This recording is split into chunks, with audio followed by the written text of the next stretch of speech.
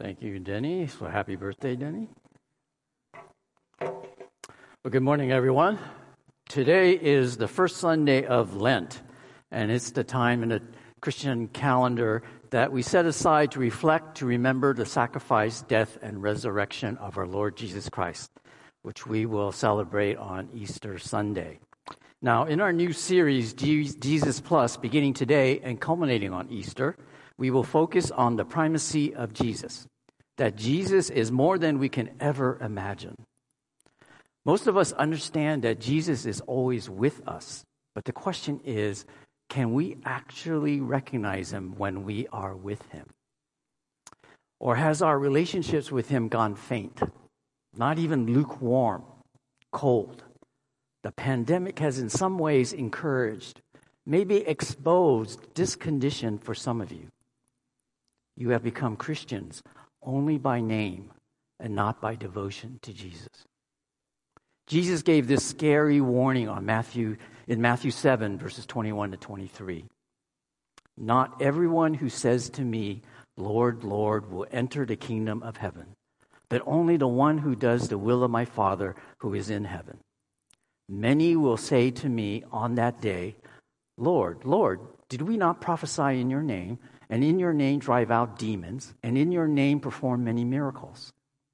Then I will tell them plainly, I never knew you. Away from me, you evildoers. Could this imply that serving on the worship team, teaching Sunday school, even going on missions, doesn't necessarily mean Jesus will know you? So a better question. Maybe instead of you recognizing Jesus, would Jesus recognize you? For the next 7 weeks, we will look at various faces of Jesus and discover, maybe reacquaint ourselves to him. By truly knowing who he is and embodying his image in us, hopefully the world will be able to see Jesus' face in ours.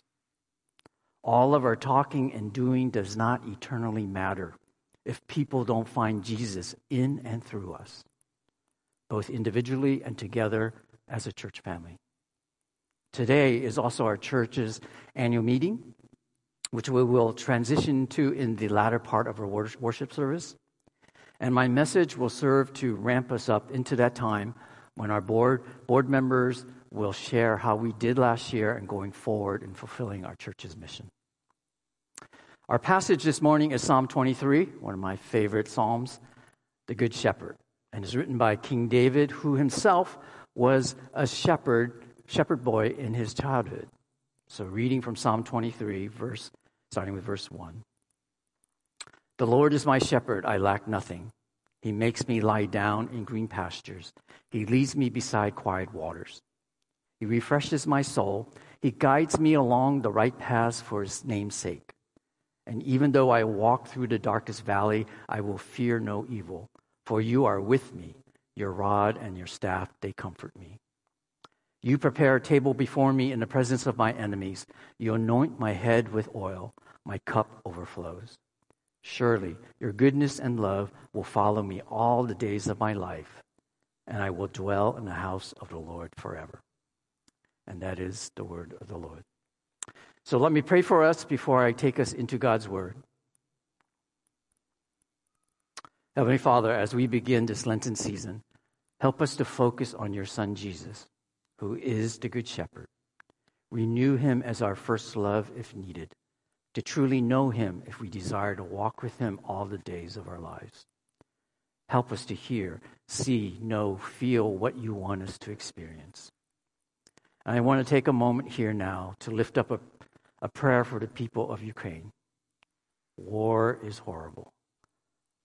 But Lord, we ask that your peace and your sovereign will be done in Eastern Europe.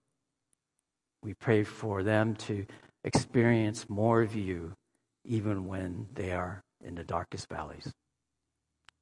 May the words of my mouth and the meditations of my heart be pleasing to you. Amen. So how we perceive someone often determines our attitude and treatment towards that person. Our perspective is, for better or worse, influenced by our past experiences. Many of us see Jesus as God, but is he more than just someone we ask stuff from, or give thanks to before we eat, or just celebrate when Christmas comes around? Jesus is not one-dimensional, not just ink on a Bible page, but much, much more. John 10, verse 11 says this: Jesus declared, "I am the good shepherd." Does this declaration about himself mean anything to you? Do you see any relationship to your own personal life? Can you accept Jesus as your good shepherd today, at this very moment? Psalm 23 paints a beautiful picture of a good shepherd. And as a roadmap for my talk today, I want to use our mission statement as a filter to look at Psalm 23. Earlier, you heard Denny share, and we do this every Sunday during our community lifetime. Our church's mission has 3 parts: to make disciples who love God, love people, and serve the world. So connecting our mission statement to Psalm 23, I can say 3 things. First, loving God is a daily, everyday relationship, because God is with us all the time. Like a good shepherd, he is with his flock. Shepherds have to keep watch over the flock constantly, to care and protect, feed and water, discipline and guide the sheep.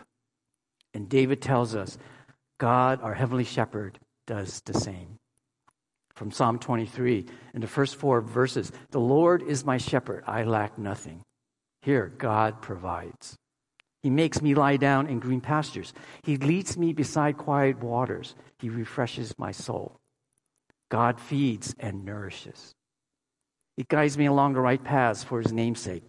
God leads and directs. And even though I walk through the darkest valley, I will fear no evil, for you are with me. Your rod and your staff, they comfort me. Here, God protects and disciplines. All of these things are what a good shepherd does. It's constant and regular. All tangible benefits of a daily relationship with him. There's no off days with God, who is the good shepherd. I mean, who doesn't want these blessings? I want to highlight one benefit of having a good shepherd that's found in verse 3. Verse 3 says, "He guides me along the right paths for his name's sake." Like sheep, we can stray, to go off the right path and down a wrong path. Like I mentioned earlier, the pandemic has encouraged us to relax, even drop our routines and habits, including our Christian disciplines and practices, which I dare say cause some to dangerously wander spiritually away from Jesus. One practical way God guides us is through his word. Scripture instructs and trains us. The Bible rebukes and corrects us. Spending time in his word is so critical to knowing if we are in sync with God and what he wants for us, both individually and corporately as a church family. I'm so excited that this year is the 100th anniversary of our church. Back in 1922, 7 Japanese American Christians broke away from a local church in Berkeley, California, because they were spiritually dissatisfied. The pastor at the church they were leaving was not teaching the Bible. So they started Christian Layman Church with a vow to submit to the lordship of Jesus Christ and to devote themselves to his teachings and to be led by lay leadership. Now, I want to show a picture that was taken around 1987. In this picture, in the center, is a woman named Tomiko Hino. Now, sadly, she has passed on. I remember Miss Hino as being a great godly woman. She faithfully prayed for every member of the congregation. She would sit on her stationary exercise bike every morning, and while she pedaled, she would pray for every single person in the church. And for Miss Hino, one thing was clearly important to her. On the first day of our senior pastor's ministry back then, she will be forever remembered for telling him, "Young man, just preach the word of God." Miss Hino knew the precious value of the Bible. God's word is not just a once a week, only on Sundays kind of deal. To know Jesus and for him to know us requires time in Scripture, ideally every day. That's how a daily relationship with Jesus, the Good Shepherd, can guide us along the right paths for his name's sake, as stated in verse 3. So here's a question to determine what your priorities are in life. Using your time in God's word as a measuring stick, how is your relationship with Jesus? Because how we spend our time usually reveals our priorities and how much we love God. Love God, next our mission statement says to love people. And loving people is with acts of necessary hospitality. Verse 5 says, "You prepare a table before me in the presence of my enemies. You anoint my head with oil. My cup overflows." Food and eating is a basic need. It is necessary for survival. And actually it's a lot of fun and enjoyable. But it is more than just physical health, but spiritual. Here in verse 5, God takes on the posture of a servant and sets a table for David to dine. And it is a model for us to love people through the serving of food, which is hospitality, to have table fellowship together. During the pandemic, for the last 2 years, we have been doing church with one arm tied behind our backs. Culturally and as a faith community, food is a big deal. But it hasn't been easy for us to break bread with each other. And in the early church, as described in Acts 2, in the fellowship of believers, the people were having meals in the temple and in their homes. This was an important feature of community life together, recorded for us to remember. You know, you all have told us, the staff, how much you miss the after-service hospitality and refreshments, and the Holy Chow lunches. And that's why last week, wasn't it so good to have butter mochi and fresh-baked chocolate chip cookies again? And today, we are going to have banh mi sandwiches for lunch. It's not the eating of food alone that is necessary, but the beautiful buzz of conversations being had around the food that is so life-giving and rejuvenating. To be a spiritually healthy church, we will be obedient to breaking bread together as modeled in Acts 2. Because to love people with necessary hospitality is not optional. Lastly, the third part of our mission is to serve the world. So how can we do this in the best way, in the most practical way? For sure, acts of kindness and generosity are required, like helping those on the margins of society, those who are under-resourced, struggling, or in need of healing. That's what the church is supposed to do. That is what Christians are supposed to do. However, serving others cannot just be good deeds by themselves. It's not that those deeds don't have value by themselves, but they need to be connected to the sharing of the good news of Jesus, which leads to fruit that lasts. My third point is this. Serving the world includes an invitation to the cleanser to live in the Lord's house forever. So, who is the cleanser? And what is the Lord's house? From verse 6, "Surely your goodness and love will follow me all the days of my life, and I will dwell in the house of the Lord forever." That's my favorite verse in Psalm 23.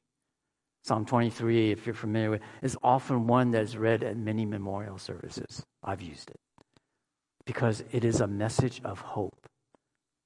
that is encapsulated in verse 6, that we get to live in the house of the Lord forever. Even when we're going through the shadows of the valley of death, even when we are going through trials and tribulations, there's a message of hope that we will be with God forever. And David had that intimate relationship with the Good Shepherd, which gave him the privilege to dwell or live in the house of the Lord forever, which we understand to be heaven. Heaven is where we are with God in his house for an eternity. But there's a catch to enter God's house forever. And I'll give you a hint.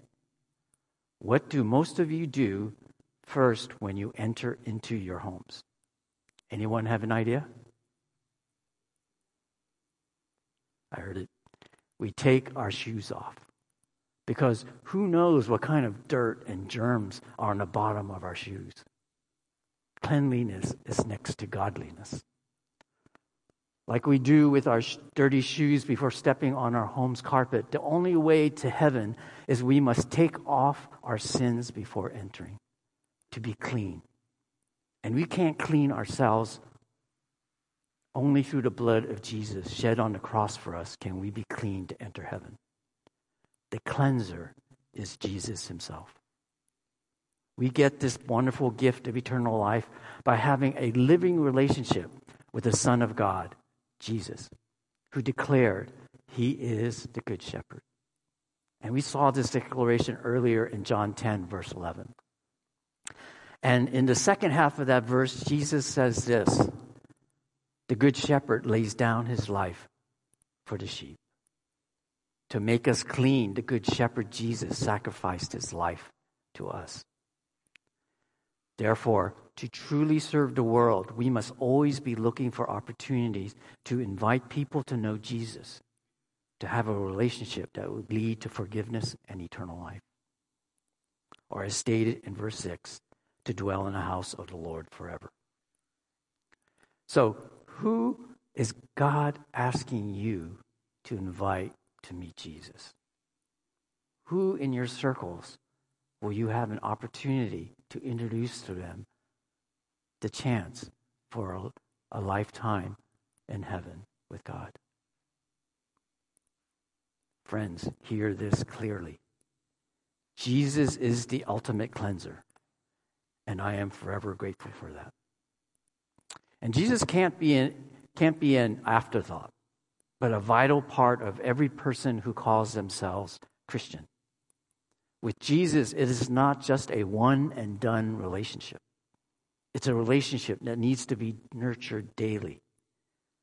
It's a lifelong journey with the Good Shepherd. Yet, often in our faith journeys with Jesus, many of us hit a dry spell where we go through the motions in our faith. We slack off or find the Christian life boring, tedious, and even meaningless. Jesus becomes no longer primary, but secondary, or even worse. But this should not be the case. So here's a suggestion. We do things every day, even multiple times in a day, and have no problem doing them.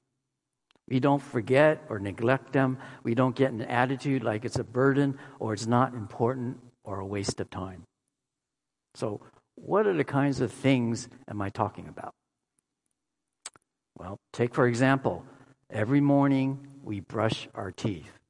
Not too many of us complain about that. Not too many of us find that tedious or burdensome. We brush our teeth. At least you should. And I give this counsel not as a pastor, but as a dentist. But as a pastor, here's a spiritual counsel that might be helpful for you as today's takeaway. You all know what this is? It's a tube of toothpaste. Now, I don't think anyone here thinks twice about using toothpaste to brush their teeth daily in the morning. And for sure, we don't question it being necessary to prevent tooth decay and gum disease. And that toothpaste is an excellent cleanser. So most of you can agree with me that when I say toothpaste is a daily necessary cleanser, that's a true statement. So here's my spiritual counsel. As a note to yourself, every time you use toothpaste, associate the toothpaste with something about Jesus. Follow me closely here. Whenever you brush your teeth, remember this. Jesus is like toothpaste. Plus, Jesus said, I am the good shepherd. And our mission is to love God, love people, and serve the world. And as we saw through Psalm 23, loving God is a daily, everyday relationship. Loving people is with necessary acts of hospitality. And serving the world includes an invitation to the cleanser to live in the house of the Lord forever. So putting all this together, therefore, like toothpaste, Jesus the Good Shepherd is a daily necessary cleanser. So who is Jesus? Again, Jesus the Good Shepherd is a daily necessary cleanser. And that's good news. Amen? So let's pray. Heavenly Father, thank you for sending your Son to live among us, to show us the way to heaven. And we are forever grateful for his act of sacrifice, of laying down his life as the good shepherd for us on the cross, so that we may be redeemed to live in the house of the Lord forever. With joy and thanksgiving, may we share this good news to others and invite them to meet the ultimate cleanser, Jesus Christ. And I pray this in the name of the Father, the Son, and the Holy Spirit. Amen.